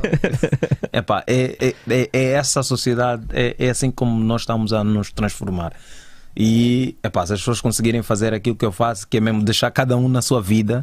Aliás, nós criamos, as pessoas não sabem, mas as Nações Unidas surgiu para poder limitar a ingerência dos outros países na vida dos outros. É verdade. Falta-nos Nações Unidas no dia a dia. Falta-nos Nações Unidas no dia a dia. Mas agora não, agora nós estamos, cada gajo está preocupado com problemas que nem sequer vão te afetar diretamente. Não, e que nem tem nada a ver com a tua vida, nada a ver com a tua muitas vezes. Sim, entretanto temos aqui uma pergunta do Leonardo Gonçalves. Boas malucos, uma questão para o Gilmario. Nos últimos anos ele tem tido uma subida no panorama cómico em Portugal. Sei que ele já tinha uma grande carreira em Angola, mas como se deu o boom em Portugal? Eu tive conhecimento com a parceria que fizeram com os Grog Nation, mas como é que aconteceu? Na verdade já falámos um bocadinho sobre isto, não foi, Gilmario? O Grog Nation? Quem é o Grog Nation? Já falámos um bocadinho. Já falámos um bocadinho sobre isto. Está aqui o Nilton que é... Mas já agora, quais são os vossos projetos? O que é que vocês têm aí na manga, shows, falem-me sobre as vossas coisas. Gilmario tem tanto o Gilmario como o Nilton. Pena fiel, estou a treinar para pena fiel. Pena fiel. Pena fiel. Pena fiel. Eu adoro ver-te a falar português. Pena fiel. Que eu acho que é assim, acho que é uma zona de Portugal que as tantas, não é? Vai. Uma mistura de gajos do norte com Beto na Cascais. Vou, que é uma mistura. Eu sou agora que eu descobri que Portugal tem sotaques, sotaques variados. É isso. Imagina, sabes que eu tinha um sketch na rádio que era um africano que falava alentejano. E eu misturava assim muito essas coisas. Volta e meia trazia esse personagem. Como é que era?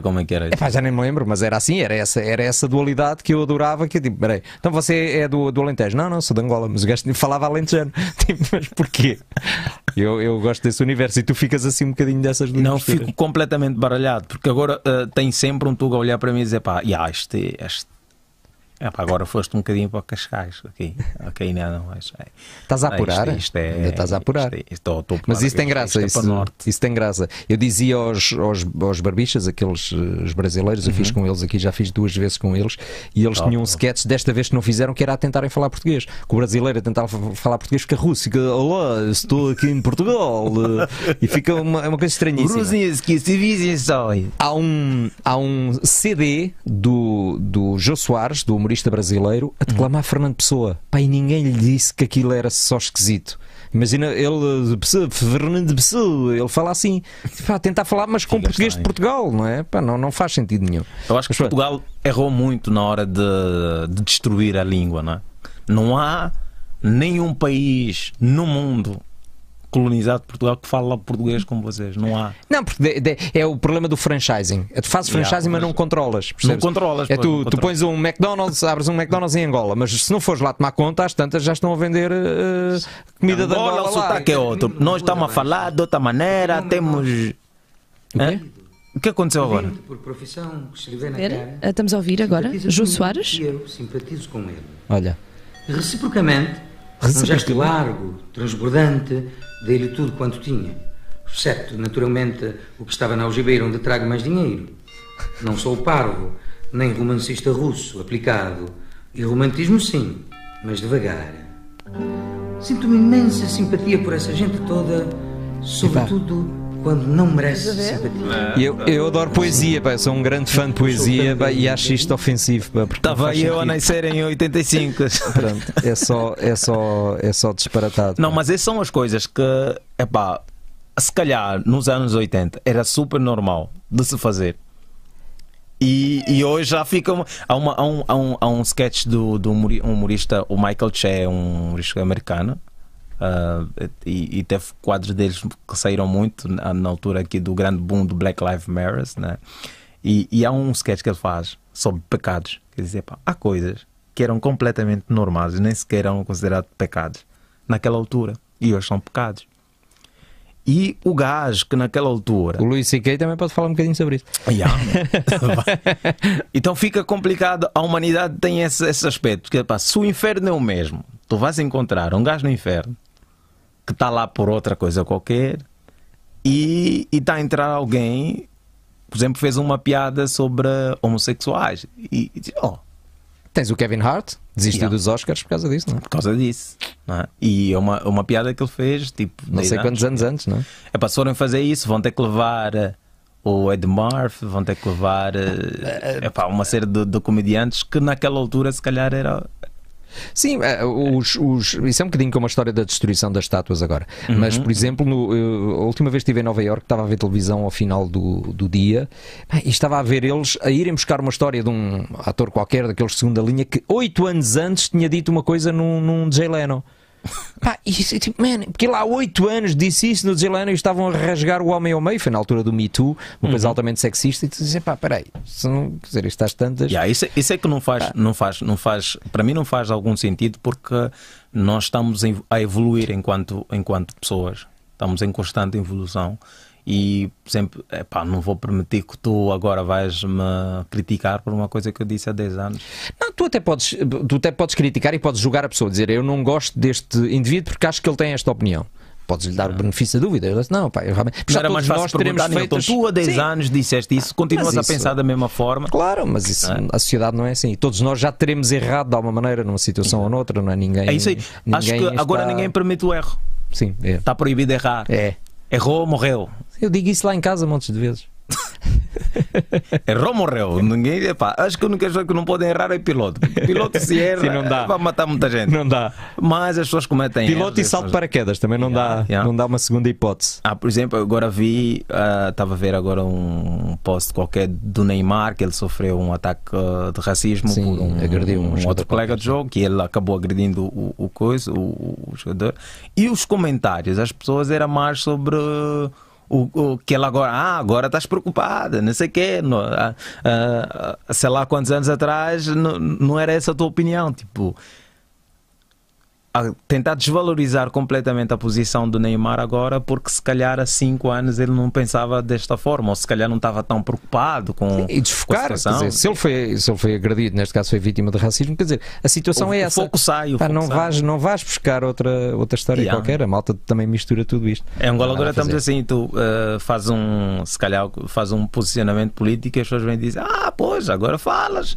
Antes tu não falavas. Mas isso também há. Eu ainda hoje estive a levar com o pessoal e fiz umas piadas por causa do Avante e por causa de ontem do Santuário de Fátima, não é? O Santuário de Fátima teve aquela 100 mil, Deus estava lá, não 100 mil pessoas, sim, Nossa Senhora de Fátima lá a proteger a malta. E eu fiz uma piada com os 3 pastorinhos a dizer o santuário nesta altura de Covid devia ser assim, só apareciam 3, não é? Estavam lá 3 e pronto. E levei com a malta, então, agora não falas do Avante, então há dias mandaste a boca ao Avante e o Avante, pá, e as pessoas misturam, não são incapazes de. Vá lá, meu, estamos incapazes de ter foco. Não conseguimos resolver. Nós estamos. Em Angola chama-se dixingueiros. Dixinga é quando tu não lavas a louça porque era dia do teu irmão. E fica ali suja. E a louça fica suja. Faz uma dixinga. Não, então sou eu que faço. Então nós estamos sempre em vez Os meus filhos fazem isso. Não, foi ele que tirou. E em vez de resolvermos o problema, estamos preocupados. O porquê que não resolveste, sei lá, porquê que não falaste também daquele mesmo assunto há dias atrás. É tipo quando, às vezes, nas redes sociais, alguma situação que acontece que eu acho que é uma ação racista e é sistemática, e vais lá fazer o post e estão 30 gajos a mandarem outros vídeos de não sei de onde, coisas que se calhar nem chegaram a mim, não viram. Disso não falas. Não falas. Senão, vamos ter lá fogo, vamos lá. Isso não é um ataque para ti, mano. Nós estamos aqui a tentar resolver um problema de todos. Ou como se tivesses falado tudo, ou se calhar falaste no Twitter ou no Instagram, não tens que falar no Facebook. Eu posso estar a filmar um acidente que está a acontecer aqui porque está à minha frente. Agora não tenho como filmar todos os acidentes do mundo. Claro. Sabes que eu acho que a malta perde demasiado tempo.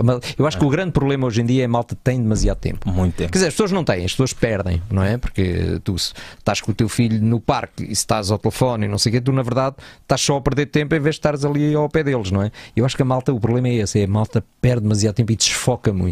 A malta não tem noção. Tipo, porquê que estás a perder tempo com isso, meu? Passa à frente, vai trabalhar, vai fazer qualquer coisa da vida. E nós estamos afetados, nós comediantes. Para já estamos afetados, estamos a falar disto, não é? Estamos afetados porque estamos a falar disso. E depois, os comediantes estão cada vez mais. Disse o Dave Chappelle que está muito difícil fazer comédia nessa altura, não é? Mas o Dave Chappelle não pode falar. O Dave Chappelle goza de uma aura pelo valor dele. Ainda agora neste último espetáculo que eu vi de Dave Chappelle, está na Netflix, aquele texto que ele tem do miúdo que no fim de semana pegou na pila do Michael Jackson, mais ou menos uma coisa mais ou menos assim, e tipo, Fónix, era o Michael Jackson, caraças, então pergunta lá aos outros miúdos o que é que lhes aconteceu. Porra, no fim de semana pegaste na pilinha do Michael Jackson, não é fixe? Aquilo nos Estados Unidos só o Dave Chappelle é que pode fazer aquilo. Qualquer gajo tinha sido crucificado a fazer aquilo. Mas ele, acho que sabe porque ainda bem que é assim. Que não conseguem. Eu acho que não conseguem crucificar o Dave Chappelle porque ele não está nas redes sociais. Ele não está no Instagram, não está no Facebook. Não sei. O pessoal pode. Chega uma altura que o pessoal pode falar de ti, mas o pessoal não tem onde te encontrar. Não tem onde te encontrar. Tu vais para a televisão, dás uma boca e vais embora. Sim, eu e o pessoal às tantas está a tentar localizar. Onde é que está? Nós que estamos nas redes sociais, o pessoal vai para o teu Instagram. Sim, vai amarrar contigo e vai, não sei. Eu invejo o Herman. O Herman passou grande parte da carreira dele sem levar com estes números e sem levar com a malta. Eu acho isso brutal, tu não tens que levar com o pessoal, não perdeste tempo com essa. Já pensaste uma vez assim em sair das redes sociais e estar completamente off? Já pensei várias vezes. Tipo, era um detox ou fechar mesmo as coisas todas, principalmente numa altura em que tu, quando fazes um post ou outro mais polémico em que levas com montes de malta, mas na verdade hoje em dia são negócios, temos de ser honestos. As redes sociais são negócios do ponto de vista da promoção do teu espetáculo. Vais fazer um espetáculo e vais promovê-lo. Agora vou fazer agora uma coisa com o Raminhos, com o Guilherme Duarte e com o Hugo Sousa, uma coisa chamada Ajuntamento, que é um termo covidial. Um grupo, sim, um grupo de humoristas. Vamos fazer alguns espetáculos agora em outubro e novembro. E obviamente não seria justo eu não ter rede social e eles estarem a promover para mim. Portanto, tu precisas estar enquadrado. É como tudo, não é? É como uma lógica, mas uma marca, uma coisa qualquer. Se não fosse mas se não fosse por mecanismo... se não fosse por isso, por uma questão mais comercial, possivelmente fecharia. Eu também. O tempo que se perde, o tempo, principalmente as redes sociais mais críticas, no caso do Twitter, em que tens muita gente com. Aliás, eu neste momento tenho o meu Twitter trancado.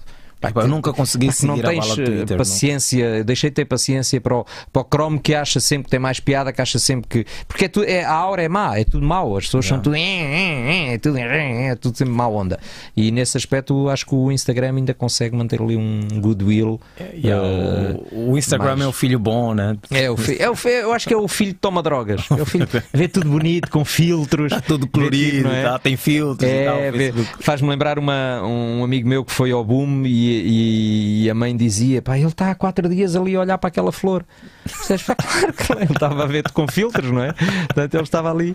E o Instagram é isso: é tipo, é tudo tão bonito, a vida é tão gira. Mas eu penso muito, se eu não tivesse, porque eu também faço muito business através das redes sociais, se não fosse isso, estava completamente fora. Porque às vezes tu só acordaste e já tens no teu Instagram milhares de mensagens por coisas. Para além daquelas que fizeste, tem as coisas que tu não fizeste. Por exemplo, se calhar uma grande situação que está a bombar agora no mundo e todo mundo está a postar e tu simplesmente não Black Lives Matter, que é tu pôres aquela foto a preto. Tu levas com os gajos que marram contigo, tu ainda não puseste a foto a preto. Mas que és racista? Porque é que não pões a foto a preto se toda a gente está a pôr? E depois levas com os gajos, pois, agora estás a pôr pelo George Floyd, mas há dias o gajo que morreu no Seixal não puseste. E não sei o quê. Não é desse que estamos a falar. Nunca ninguém está contente. Nunca ninguém está contente. Sempre é uma coisa. Por falar nisso, dar os parabéns aqui ao Unas, ao dono deste estábulo, que vou-te dizer uma coisa, gera muito bem isso. Eu dou os parabéns. O Unas, mas isso tem a ver também com a persona dele na sociedade e em Portugal, que é gerir muito bem as marcas, gerir muito bem o goodwill. Esta entrada dele no TikTok, dou os parabéns, porque é uma zona que eu estaria altamente fora da minha zona de conforto e nunca conseguiria fazer aquilo. As danças e as cenas, e acho que ele gera aquilo muito bem com a mulher, não sei, acho que é muito giro e parabéns aqui. Unas. Até porque tem muito a ver com ele, não é? Tem que ter a ver e ele tem que se identificar, senão também não fica genuíno e não tem muita. Sim, mas é bom, percebes? Claro, é fixe tu veres essa aura e a gestão das marcas, porque isto, na verdade, para todos os efeitos, como estamos a falar, é um negócio e ele gera tudo isso muito bem. Fico feliz por isso. Entretanto, tenho aqui uma perguntinha para vocês. Vocês vão pensar na resposta. E respondemos amanhã? E respondem amanhã, depois vêm cá outra vez. Não estou a brincar. Que é, vocês fazem desporto e se não fazem, qual é que seria aquele desporto em que vocês poderiam ser muito bons? Ok? E vão aguardar, porque para já vou-vos mostrar o que é que a Sport TV tem para vocês. Tem Unas. O preço caiu. Mas vamos entrar no assunto. Liga-nós, as melhores ligas de futebol do mundo, NBA, ténis, MotoGP e muito mais. Esse bigode é bem uma experiência ainda mais real e agora a um preço imbatível. Agora, 19,99€. O preço caiu. Sport TV, ainda mais próximos. É verdade. Então, a Sport TV ouviu os seus subscritores e seguidores sobre o que mais desejavam para a nova época. De entre várias opções de pacotes, tecnologias e experiências, as mais votadas serão lançadas muito em breve. A primeira está aqui e com a preciosa ajuda do nosso Lorde Rui Unas. Liga-nós as melhores ligas de futebol do mundo, NBA, ténis, MotoGP e muito mais, agora a um preço imbatível de 19,99€. Pacote Premium HD. A campanha é válida até 31 de outubro. Mais informações, onde é que tu tens que ir? É aqui que eu vou-vos já mostrar. É sporttv.pt. Podes mostrar, Marco? Cá está o site. É fazer aqui um scroll e cá está o nosso Lorde a oferecer-nos este maravilhoso preço que caiu. É só aderir e depois seguirem todos os passos que precisam. Portanto, sporttv.pt. rr.pt. E agora sim, vamos ao vosso desporto, ou aquilo que vocês poderiam fazer muito bem. Uma pergunta, tu já fizeste rádio? Devias fazer rádio, Maria? Já fiz um bocadinho. Gosto. Achas que sim? É giro. Eu estava a ouvir rádio agora, estávamos a ouvir rádio. Às vezes coloco de vez em quando me apetece. É assim um bocado. Olha, mas obrigada, fico lisonjeada. Eu faço BTT, aliás, vim de bicicleta para aqui, faço BTT, faço PT 2 vezes por semana, não muito mais. Gostava, sei lá, de jogar ténis. Acho que eu era bom a jogar ténis. Eu gosto de ténis, gosto de ver ténis. Acho que seria bom. Não tens escoliose? Não. Porque diz que não é assim muito bom, não é? Os desportos em que tu desenvolves só uma parte do teu tronco. Percebes? Não. As pessoas, há uma coisa que é, se a natação é o desporto mais completo, não é? Eu tinha uma piada nas pastilhas com o Eduardo Pita Negrão, que era, nós tínhamos uma entrada que era assim, que é, se a natação é o desporto mais completo, porquê é que tu fazes os outros todos? Não é? Fazias natação, já está. O médico dizia, olha, não, é assim, pode fazer estes todos, ou pode só fazer natação, não é? Já inclui todos os outros. Pois. Estás só a desperdiçar tempo. E a natação trabalha os ombros. Todo mundo que faz natação tem um ombro largo para caraça. E pés. E glúteos. Mas barbatanas. Tu fazes alguma coisa, Gilmario? Não, eu faço. Olha lá, tu achas o que é que tu eras? Não achas que ele faz? Homem do ginásio? Ginásio estou sempre. Jogo futebol, mas só estou em campo. Tipo, não há assim uma coisa muito. De amigos, é aquela futebolada de amigos. Futebolada para o fisioterapeuta, porque a malta, eu adoro malta com 30 anos que anda a jogar futebol e não percebe. Um jogador de futebol paga-lhe não sei quantos milhões e ele reforma-se. Não é? Com 30. Porquê que tu com 30 metes na cabeça que vais jogar futebol? Se não houvesse esta malta, os fisioterapeutas morriam à fome. Estavam mal. Que é à conta desta malta. Eu tenho um time de futebol que é o Vemba Futebol Clube. Que os das camisolas vermelhas, não é? Somos muitos irmãos, então literalmente o meu pai fez um time de futebol. Então nós temos um time de futebol e todos os finais de semana, quer dizer, pelo menos até antes da quarentena, estávamos sempre a jogar. Qual é o limite de filhos para tu não seres considerado deficiente? Qual é o mínimo em Angola? 4, 5? Para a família não dizer qual é o teu problema. 4 está certo, meu. 4 as pessoas já não dizem qual é o teu problema. Agora, menos do que isso, as pessoas vão dizer então, quando é que vem o próximo? O que é que se passa? O que é que se passa?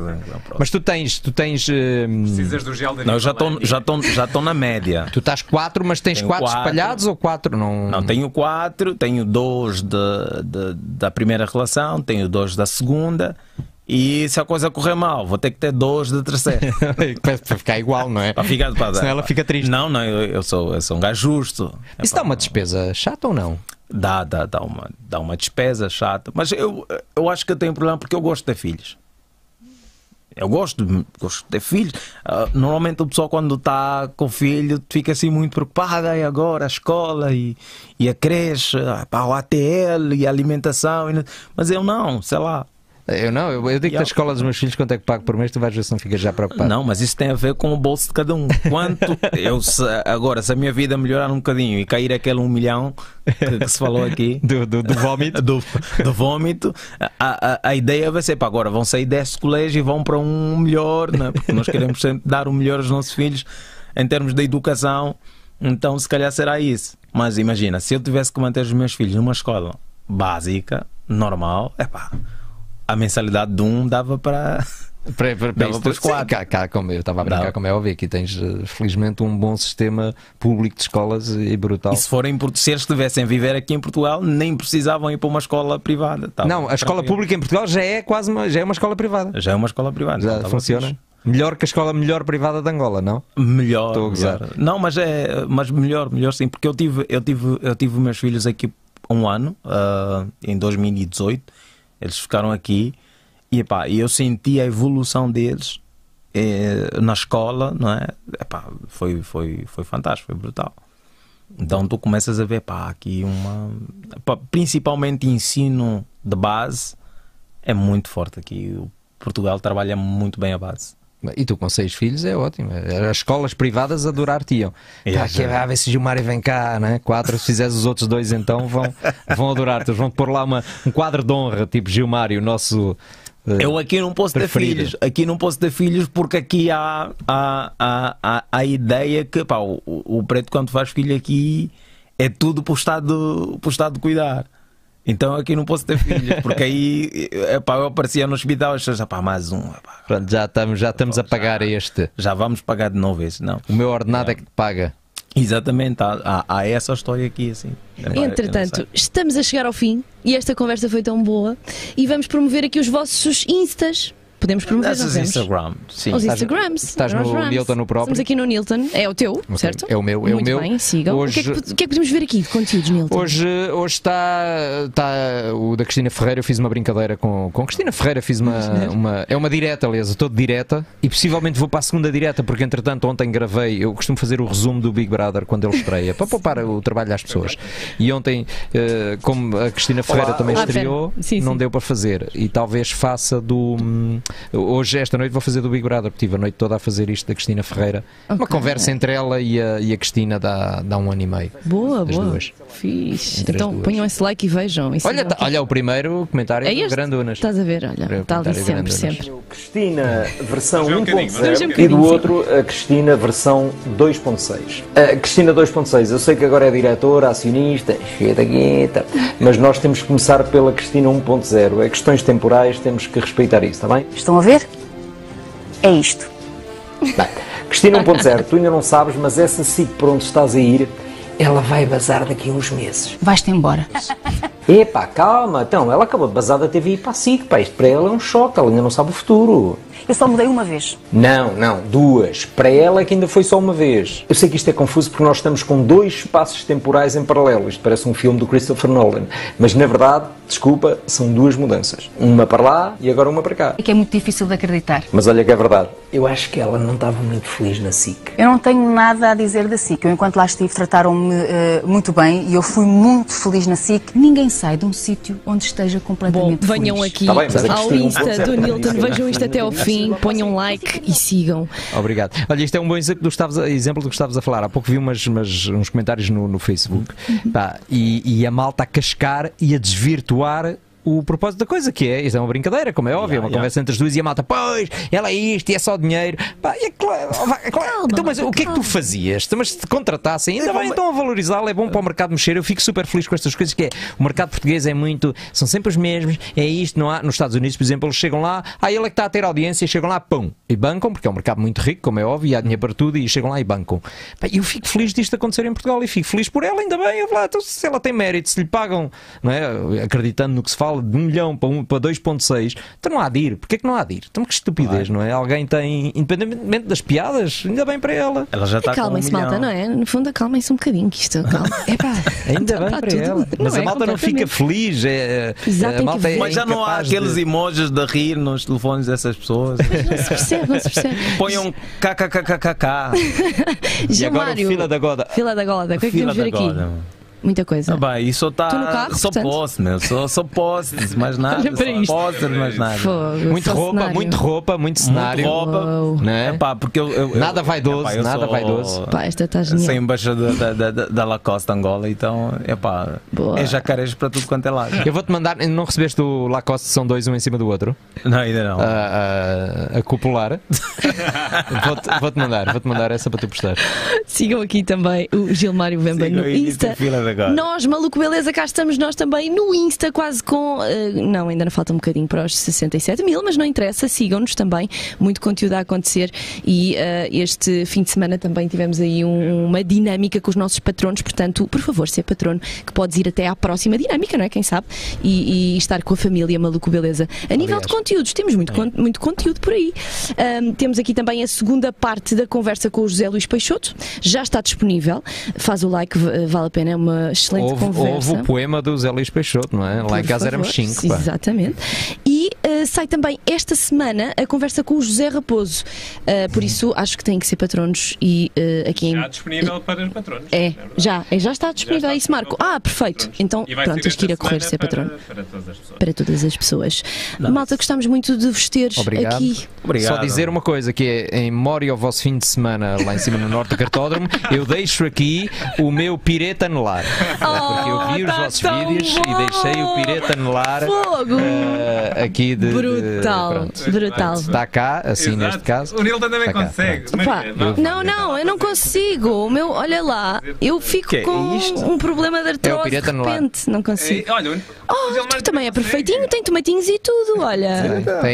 Há sempre um tomatinho um bocadinho descaído. Não, o Gilmario faz batota. Faz batota, ele prende com os outros. Não, tá. Não, olha, está bem. Vocês fazem uns bons. A direita é que não está autorizada, mas a esquerda acho que é mesmo a mais ordinária. Eu tenho que treinar, eu não consigo fazer a spirit. E aqui se vê a excelência do conteúdo. Completamente, acabando maturidade. Olha, só quer saber quando é que eu volto para dar feedback disto aqui. Quando é que podes que voltar para dar feedback? Podes voltar para dar feedback. Podes fazer um WhatsApp. Podes fazer um WhatsApp que nós passamos. Pois, manda vídeos. É isso, manda vídeo. Queremos vídeo, por favor. Não sei se quer. Malta, obrigada por estarem desse lado. Obrigada a todas as pessoas que também estiveram em direto connosco a acompanhar-nos. Façam esse like, não se esqueçam. Subscrevam o canal e ativem as notificações. E nós voltamos provavelmente na quarta-feira. Ainda não sabemos. Mas quando nos apetecer, está bem? É isso. Malta, beijinhos. Obrigado, Nilton. Obrigada, Gilmario. Obrigada, Nilton. Tchau, malta. Tchau. Abraço.